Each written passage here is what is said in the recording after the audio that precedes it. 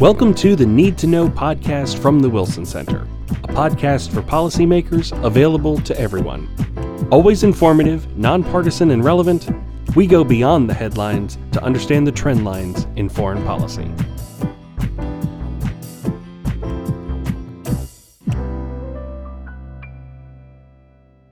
Welcome back to the Need to Know podcast, and today I have joining me Tom Kellerman, who is the head of cybersecurity strategy for VMware Incorporated. He's also a Wilson Center Global Fellow.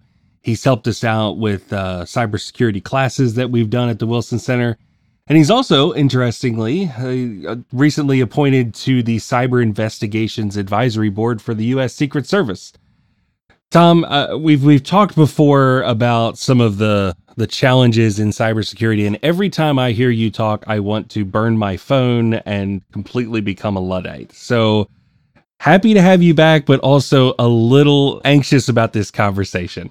Well, this is all about digital vigilance in today's world. I think people need to be very conscientious in how they navigate cyberspace of 2020 and going into 21, because it's become dramatically more hostile.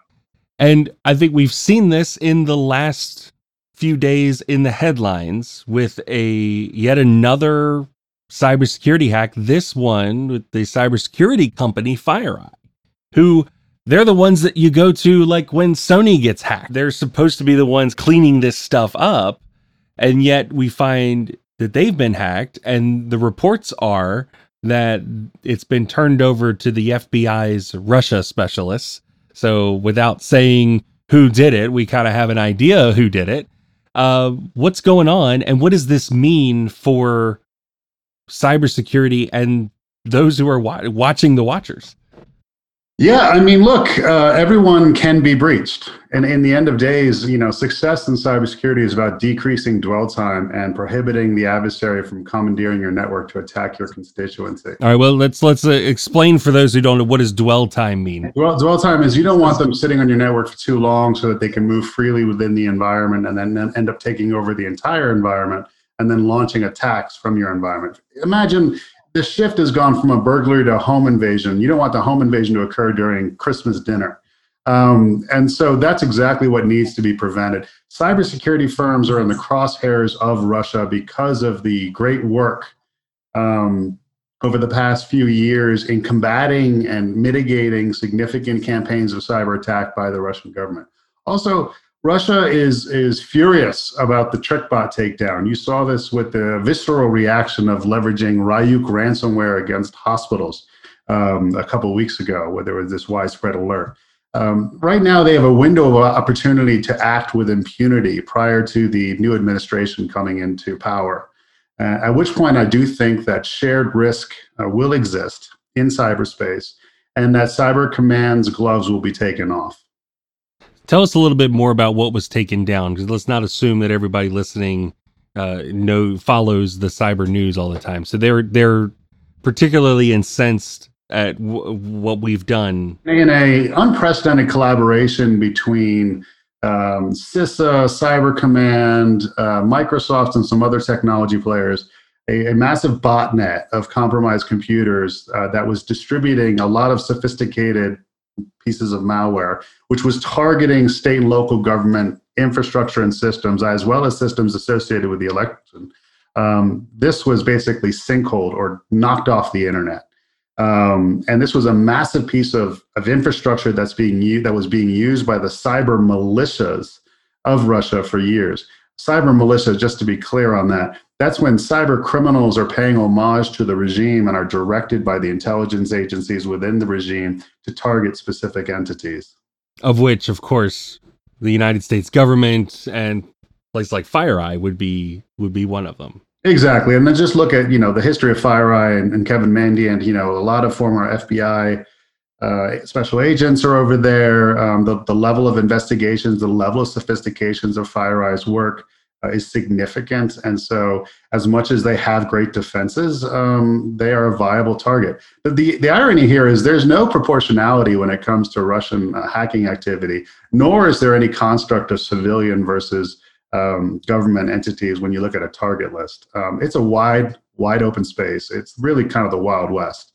And we necessitate public policy from leaders on the Hill and elsewhere, because laissez-faire economics is not effective in today's day as it relates to cybercrime and cyber espionage.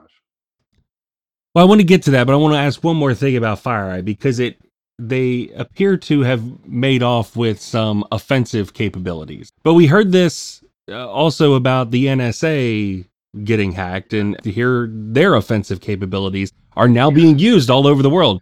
So at some point, do we end this arms race where it just seems like we have more and more escalation?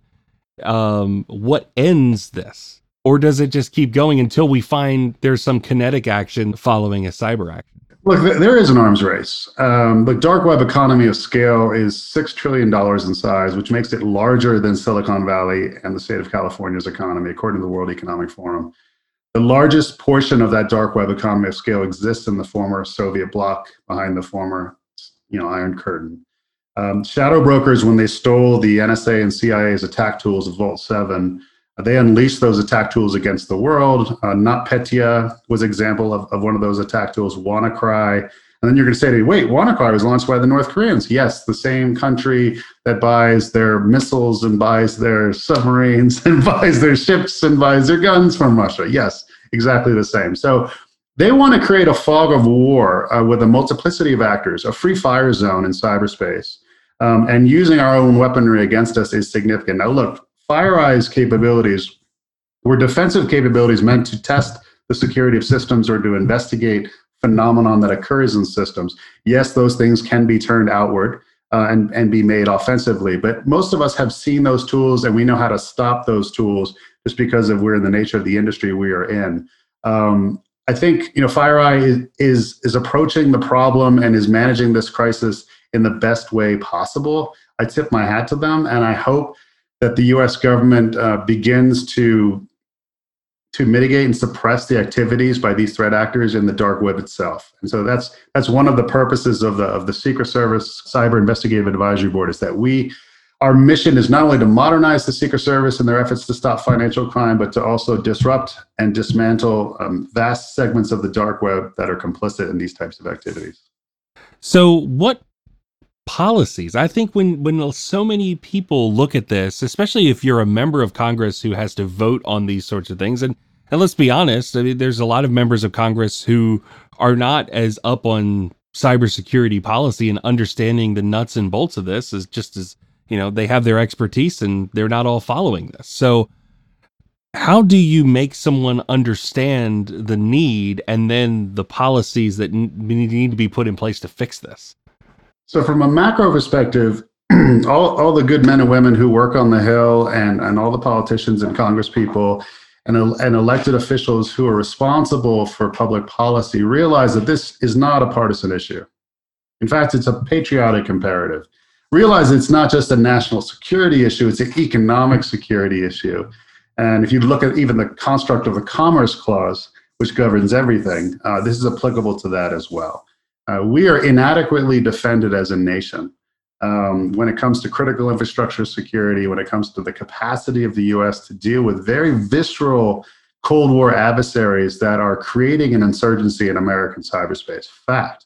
We are also more and more digitally dependent than ever. And I think if it isn't prescient in your mind, I mean, think about the fact that we're all working from home, staring at a screen all day long.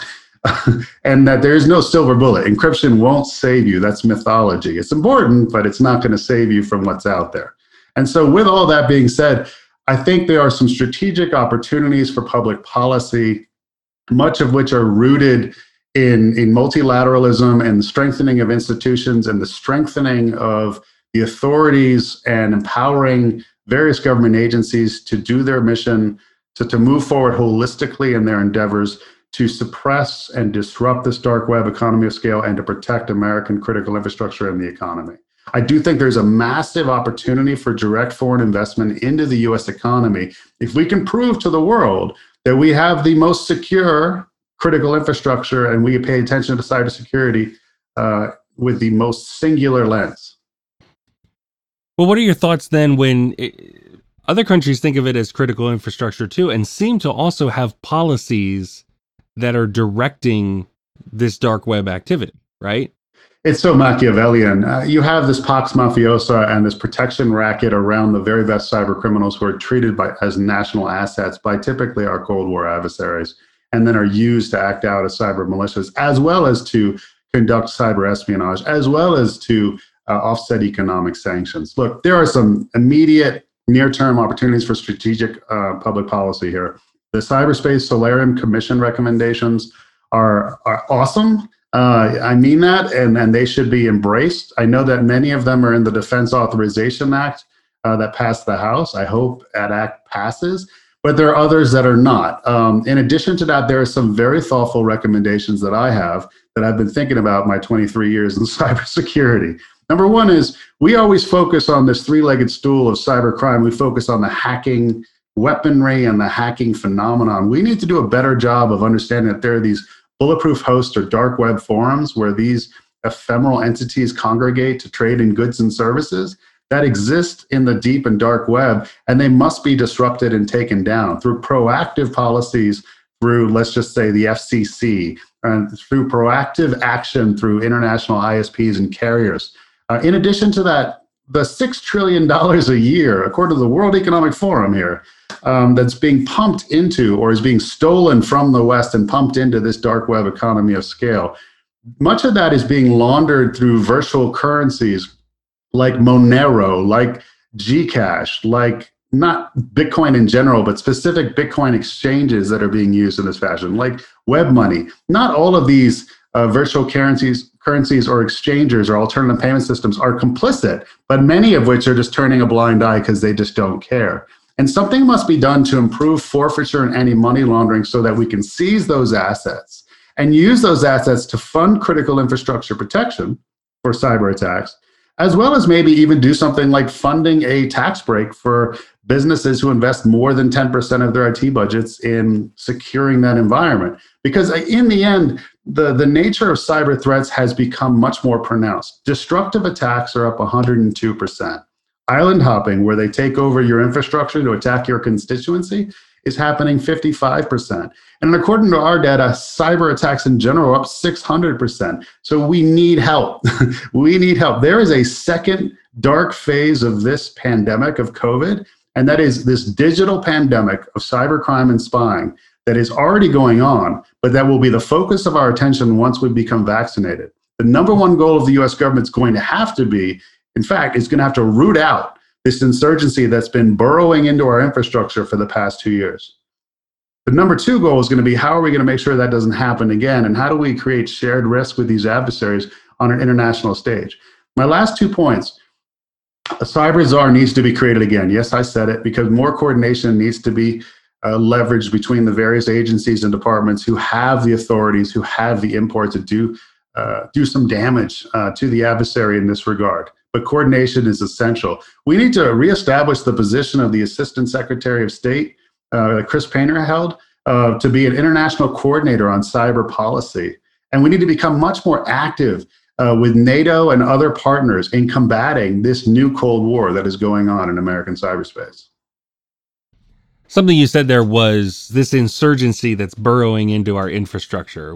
Explain a little bit more what you mean by that.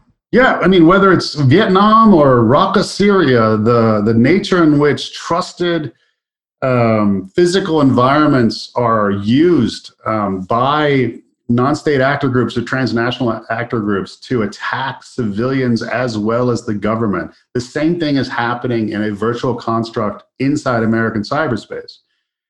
So many of our adversaries, they don't just hack a target and then steal what they want. They hack, they burrow in, they move laterally between systems. They then use those systems to attack other systems. And most organizations, corporations, and government agencies aren't even aware that's happening unless they actually see something leave or something gets destroyed or ransomware clicks in or encrypts their data. But that doesn't happen most of the time. Just look at ransomware. Ransomware has evolved so much that ransomware as a service can be leveraged to anyone who doesn't know how to hack. For less than $5,000, you could shoot ransomware and launch ransomware at people. And most importantly, ransomware now is going after the backups first. We've all been told, hey, you don't want to deal with ransomware, just back up your stuff in case it happens. Well, guess what? They're targeting the backups first now. And then you're seeing these secondary extortion campaigns now where they are just dumping your data after you've already paid, they're dumping your data. And in cases overseas, they're doing it specifically to the regulatory agencies so that you get a regulatory fine on top of that. So they can say, hey, I know you're going to get a $20 million regulatory fine, so you pay me $10 million and I won't dump. It's crazy. But they themselves have done so much reconnaissance, and the level of information sharing that exists between these cybercrime cartels, and that's what they are, is so significant that we're really dealing with an adversary that understands our weaknesses more than we do, as exemplified by recent attacks. Yeah, it certainly seems that we're fighting with a hand tied behind our back, and we don't know. I think most people don't know, and it seems like this is not something that is talked about much on Capitol Hill or amongst policymakers. We don't have some of these positions that we used to have. They go unfilled. It's an interesting phenomenon, and it gets wrapped up in political problems too, because I feel like the discussion we've had on disinformation over the last several years is another layer to all of this, right? You have all this disinformation overtly going on Facebook, but then still underneath, even if you didn't have the disinformation, you still have all of this infiltration into infrastructure. And just think, I mean, like I said before, destructive attacks are spiking, 102% increase. What does that mean? What is a destructive attack? Well, when you destroy data or an infrastructure, you can destroy it, or you can change the integrity of it. So when you think about disinformation, being, psyops, right? Or information warfare, I guess. The future is actually to become telepathic for these adversaries, when they can actually right now corrupt the integrity of the data that you're relying on right now to make a decision.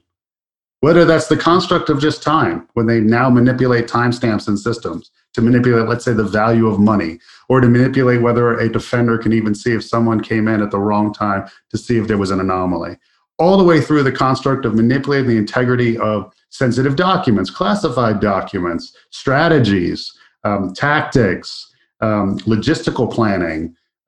It's quite freaky in terms of what can be accomplished. Disinformation to me is frankly boring.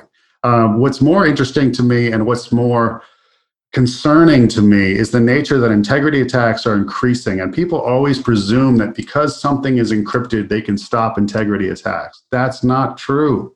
What you need to know about encryption, and I say this to all of you who are still listening, that, my God, there's always a key on that computer that allows you access to the encrypted document, format, file, whatever. If you can hack that computer, you can unlock the encryption. So don't tell me it's encrypted. Like, send this document to me encrypted and then send me another email with the password. It's like, if somebody gets into our email, that's the same the password is there. Yeah, this is a really good point. I'd like to give some advice to everyone that's been listening to this, saying, you know what, sky is falling. What can I do? I don't want to be targeted. Last thing I want is for my account to be successfully hacked, and then my account attacks the senator or the congressperson's account. So right. Here's what's up. Number one, you're all working from home. Your router has 2 networks. Practice digitally distancing, which what I mean is your work computer and your work phone should be relegated to one network. None of the smart devices, none of your family's devices need to be connected to that network. That only your work device and your smart device that you use are connected to, number one. Number two, every Tuesday, Silicon Valley pushes out critical patches for systems, applications, operating systems, just like you do laundry once a week or someone does your laundry once a week. Frankly, patch. See it as, cyber laundry day.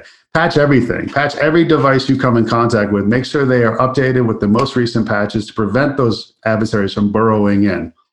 And every device needs, security, next-gen AV, something modern to protect it against behavioral anomalies that may occur on that device in real time.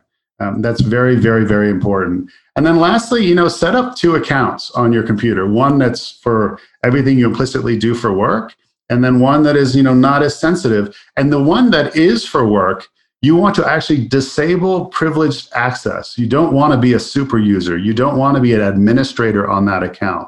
Because when that account is targeted, by you being a super user and having the keys to every room in your house, metaphorically, they can then move quickly and smoothly through your infrastructure and create a much worse mess than ever before.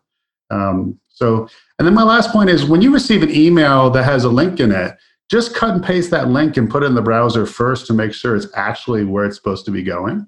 Same thing if you receive an email that requests for you to download an attachment and you're skeptical of it, check the headers. And you're going to be like, I can't check the headers, Tom. That's ridiculous. Don't even start me on that. Well, you can actually, because when you type in headers, you'll see this thing called, reply to, right? You know what that is. But it has to be the same thing as return path. So just think of R squared. If the return path doesn't equal reply to, you're dealing with a fake or spoofed email that mostly means you're being targeted. Fascinating, and always appreciate the practical advice. And one last point. I'd always forget this one. If your security software finds something on your device and cleans it, quarantines it, whatever it says it's doing to it, please remember that thing on your device stole all your passwords. They took all of them. So now, as much as it stinks, you have to change every single one of them, because whatever was on there sniffed and gathered everything. So assume passwords need to be changed. Even when your antivirus finds something, assume it's got it and know it. Yeah, you got to change the keys on your house. I mean, you know how it is. Well, that's a good bet. Yeah, if somebody gains access to your house using your key, the first thing you're going to do is call a locksmith and change all those locks. Yeah. All right. I'm afraid to ask this question, but I ask most of my guests. I always ask a on the horizon question. What do you think is out there? What's keeping you up at night? What is next? Maybe from what Russia's planning on doing, and what do you think is the next shoe to drop? So, from a geopolitical perspective, I do think that there's going to be dramatic escalation of cyber warfare against NATO members by Russia, beginning immediately, and it's already slowly beginning, but it will dramatically escalate during this window of time where they know they have the capacity to act between administrations in this transition period. I do see escalation in general and a balkanization occurring in cyberspace, which is why we have to become much more involved internationally as a nation. I'm very concerned about significant attacks against public clouds, cloud jacking, where public cloud environments are commandeered to attack their constituencies and push destructive malware against them. This is a huge reason why VMware, acquired Carbon Black, and why Carbon Black is now the security division of VMware. We are trying to sustain digital transformation through security, and intrinsically have your infrastructure protect itself against these new attacks, and that's our focus as an organization. And we do appreciate our responsibility, and our, from the perspective of corporate citizenry. And corporate governance, that we have to make sure that our infrastructure protects itself, and I would behoove other technology vendors to do the same thing. Well, Tom, like I said, every time I talk to you, I feel like getting rid of everything that I have that's connected to the internet, which may be a good thing, but always appreciate the practical advice and to look into the future too. I mean, as scary as it may be, we need to face it, and we need to face it smartly. So that's what we're trying to do here on the podcast. So appreciate your insights into this.